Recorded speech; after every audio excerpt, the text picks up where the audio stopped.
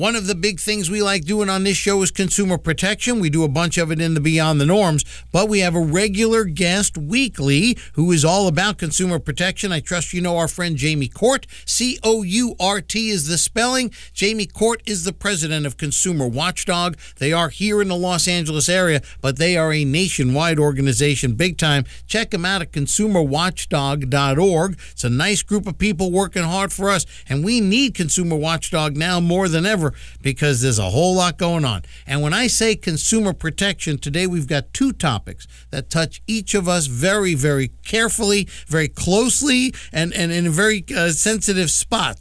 For example, our consumer data is being exposed, but also, more to the point, our car insurance is something we need to examine. Jamie Court, thanks so much for coming back on the Norman Goldman Show. Oh, always great to be here, Norm. Thanks.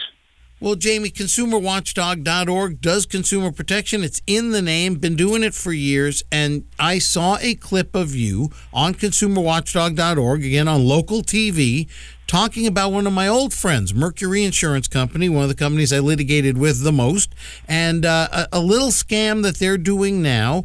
It's like a classic class action case. They just nip a person, every person, they nip them a few dollars here, a few dollars there, and you add it up, and all of a sudden it's like millions in stolen money. And Jamie, I'm not surprised it was Mercury, but other companies are doing it. The nature of the scam, and you're the expert on it, but it has to do with the renewal of our car insurance and the mileage that's estimated for our driving to calculate the rate. Do I have that right? Yeah, in California, we did a great thing. In fact, the founder of our organization, Harvey Rosenfield, was the author of a ballot measure in 1988. It's 30 years now, if you can believe it, Norm. And it did a lot of great things. It made auto insurers have to get permission before raising rates, gave groups like ours a chance to challenge those rates, create an elected insurance commissioner, applied antitrust laws to the insurance industry more rigidly. But it also said you can't charge people based on their zip code. We had this big problem, and this still exists in many parts of the country, where people in the inner city who the insurance companies did not want to insure because they thought they were bad risks based on stereotypes, being asked to pay $5,000, $6,000, $7,000 a year for auto insurance. And you needed auto insurance because the law of the state said you had to have it. So part of Prop 103, the most courageous part, said, we're going to base your insurance premium on how you drive, how many miles you drive, and how many years of driving experience you have. Those are the primary determinants, not your zip code.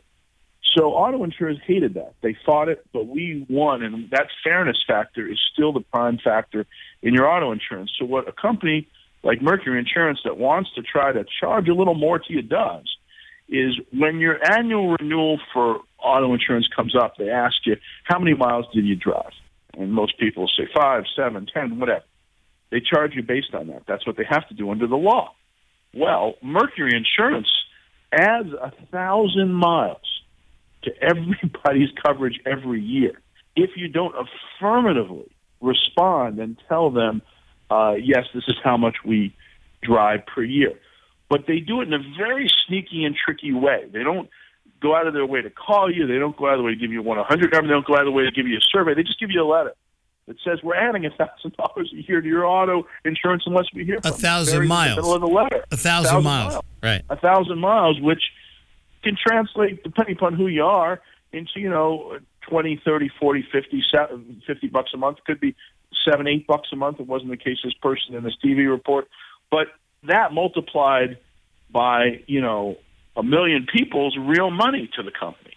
It tacks on extra miles because it knows it can charge you more for every mile it says you drove, even if you didn't drive it. So it adds on to what you reported the previous year, 1,000 miles, unless you call to stop it. It's really outrageous. And the Department of Insurance, I think, in California needs to crack down on this. They've allowed insurance companies to add on miles if people don't respond affirmatively to a survey to self-report their miles. But many people in the Mercury system have been self-reporting their miles. Then they get this letter that buried in the middle of it says, well, if we don't hear from you, we're going to add this 1,000 miles, and subsequently it's going to cost you more money. It doesn't say it's going to cost you more money, of course. And people are finding out it is costing them more money. So it's a real dirty trick. And most of the insurance companies like USAA, my insurance company, actually, they reach out to you. They call you. They also give you, a form to fill out. They give you an online option. They give you many ways to answer how many miles do you drive. Mercury doesn't do any of that. It sends you this package that you have to read very carefully. In the fine print, it says, we're adding 1,000 miles. Let us know if we're wrong. That's a real problem, and it's something that I think is probably happening in other parts of the country besides California, where mileage is a determinant of auto insurance rates. Zip code is still the primary determinant of auto insurance rates in most states, but mileage also is increasingly a factor. And in that case, people really have to be careful with all the documents their insurance company sends them. They have to read the fine print, particularly when it's relating to renewal of their auto insurance, and make sure they understand what their company is doing to them, because they do try to sneak in the fine print these extra charges. Well, Jamie, it's interesting because Mercury, in its defense to your report and the TV report that helped expose this, said that everybody does it. I mean, I remember when I was litigating against Mercury, that was one of their defenses. Everybody's doing it, even though that wasn't true. The time everybody wasn't doing it.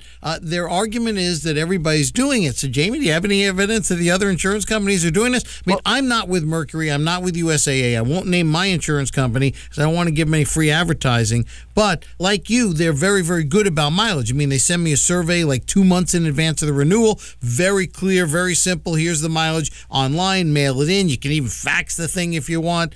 But then when they send you the renewal package for the actual money to change hands to renew, they state very clearly in big bold letters on the renewal page what the mileage is, and it's a range, and it's always very accurate to write what I reported them. So it's never a problem with the company I'm with, which is a big, well-known company, or the one you're reporting. So, Jamie, is Mercury lying again when they say that everybody's goosing the mileage a little here and there and trying to hide the fact that they're jacking up the mileage here and there to try and get the rates up a bit?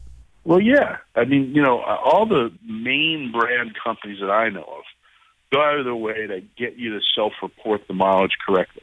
And if you fail to do that, those companies have the ability to add an extra 1,000 miles to what you drove last year. That's allowed under the law.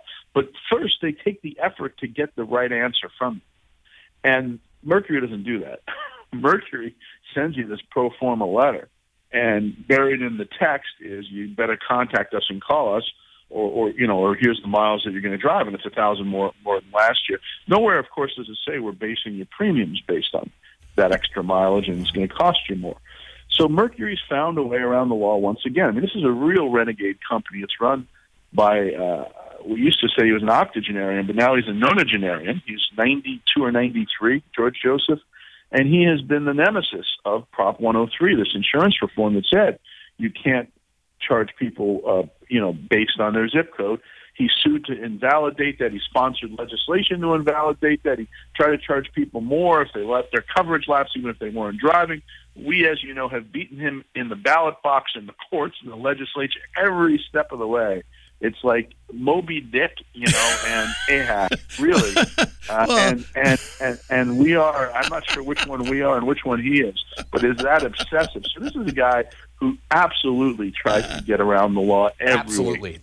Just another way. Well, Jamie, the biggest cases of my career, the biggest cases of my legal career, at the end of my legal career, both involve Mercury and nefarious business practices. As you well know, you ended up being a big part of the last case. Consumer Watchdog did. But, Jamie, I'm almost tempted to say that George Joseph and Mercury is up to their old tricks, but they never stopped. They were doing the stuff before I came along. They're doing the stuff after I left. I mean, this is how they are. They are a renegade company, and not all companies are goosing the mileage and trying to hide it. Isn't that true? Absolutely. Absolutely. That's the one. He's done it in politics. He's done it in the market. He's done it in the courts, and they're still fighting. We had a case that is still, where the commissioner said they can't add the cost of institutional advertising to an insurance premium under the law we wrote. And so they try to add the cost of advertising during the Mercury Open, the branding of their tennis tournament down in Carlsbad. And the court said you can't do it, and they're still appealing. I mean, they just, I think he thinks he's going to outlive everybody and outweight everybody. He's 93. I don't know where the guy gets the energy, honestly. Still running the insurance company. To some degree. I mean, if he was doing it, he he's still on the board. He's got some guy named Gabe Tirador who's running the insurance company, but he's still involved in it. Yeah. He's still calling the shots. He's still the largest shareholder. I don't know. I don't know what's driving the guy. I admire his energy. I just wish he'd put it to some better use, Frank. Well, I think he doesn't know what else to do with himself. That'd be my guess. If you're still doing your same job at 93 years old, I think basically that's all one of the guys who dies with his boots on. Jamie, I got to keep this is like old home week in this segment, but I got to keep it moving because there is another enormous consumer issue that nobody is talking about. Everybody's drowned out with all the political stuff. And Jamie, if you're just joining us, by the way, we're talking to our friend Jamie Court. He's been with us virtually from the beginning every week. COURT, and Consumer Watchdog does go to court for consumers, but they do a whole lot more. Check them at consumerwatchdog.org. Consumerwatchdog.org. Jamie Court, the president. There's a lot of really good, dedicated folks here. And Jamie, we all, I hope, recall that there was a massive Equifax data breach that was reported a few months back. The original report, and the key word there, original, 145.5 million consumers had their data compromised, including names, social security numbers, birth dates, addresses, and in some cases, driver license numbers, and credit card numbers. And, by the way, this is from the Associated Press, and it also said that their personal information from thousands of disputed documents were also accessed. So there's all kinds of documents that got spied on. But there's a new report now. The original has been superseded by a new report. Equifax just disclosed to the Senate Banking Committee, which in turn gave it to the Associated Press. Some might call that a leak. Here's straight out of the Associated Press. Other information also what came out of company records. That included tax identification numbers, email addresses, and phone numbers. Details such as the expiration dates for credit cards or issuing dates for driver's licenses were also included in the list. Jamie, it sounds like our entire lives got leaked out. 145 million people's entire basic data sets got leaked out, and nobody seems to be talking about this. Yeah, it's a national scandal, but we've had so many. We had Target, we had the banks. This one though is supposedly the most trusted place our information goes. It's a credit bureau. No one asked them to keep our information and check on our credit. We didn't authorize it, but they had all this information and they didn't keep it properly. That was really the fundamental issue. They didn't update their software. They didn't do a good enough job protecting our information, and they let a backdoor theft occur, which was the most massive in the sense that the depth of the information taken was greater. And when you breach one of the three biggest credit bureaus, I mean, that just goes to the heart of the financial system. And identity theft, can result depending upon who got that data. So, I think that this new revelation just underscores the fact that we haven't taken steps to require the credit reporting agencies or the banks or the Targets of the world to do more to protect our information. They have to now tell us when there's a breach in many states, including California. They didn't do a very good job of telling us. In fact, the Equifax case, some of the executives who were privy to that knowledge sold off their stock before making the disclosure. I mean, that tells you the culpability of the people at the top of this company and not telling the public before they save their own, shares. And I think there's going to be some charges filed against these people. There were some people who lost their jobs. But what big picture has to happen is we have to have a standard that says companies like Equifax or, frankly, companies like our credit card companies that don't do a good enough job protecting our information should be liable for negligence. They should be responsible, and they should be financially responsible.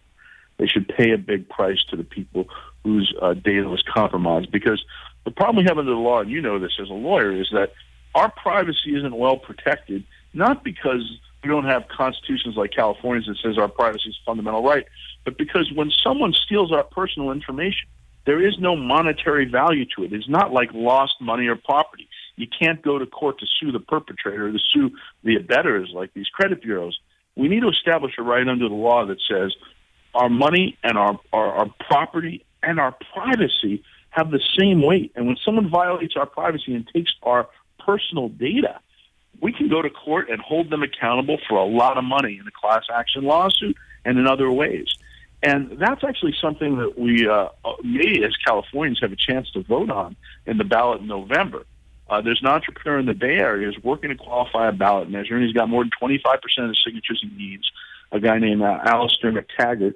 And the ballot measure does establish this right that if a company doesn't protect your data, it constitutes gross negligence, and privacy rights under the law after the ballot measure goes before voters and the voters pass it would basically qualify as an injury in fact, the same as lost money or property, and you'd have a right to go to court and hold any company accountable that didn't protect your data and was supposed to protect your data adequately. Wow. I think most Americans don't know they don't have that right now, and I think they'll go for that ballot measure. So things could change, but it's going to take a ballot measure because obviously the people in Congress and the people in the White House, this is the last thing on their mind. They'd rather be talking about a whole lot of other things. Well, to that Stormy point, Daniels, you know. But to that point also, one of the other ways to hold them accountable, that like the Equifaxes and all these companies, is to have an effective Consumer Financial Protection Bureau. But that has now been completely disabled, hobbled, right? The FTC is not being aggressive at all. So essentially, with the war on class action lawsuits, the stocking of the federal judiciary with Republican judges hostile to class action lawsuits, with the Supreme Court basically approving all these ridiculous arbitration agreements and striking class action remedies. Jamie, it's a bleak day for consumers, especially when this kind of Equifax breach and nobody talks about it and the government doesn't do anything. It's impossible to sue them because, as you say, there's no value to this data legally. Jamie, anyway, I got to leave it there. We could talk about this forever. I really appreciate you taking the time. If you don't know Jamie Court, check out consumerwatchdog.org and you'll find Jamie Court, the president there. A lot of great people. Jamie, thanks as always. We'll talk to you next week. Thank you, Norm.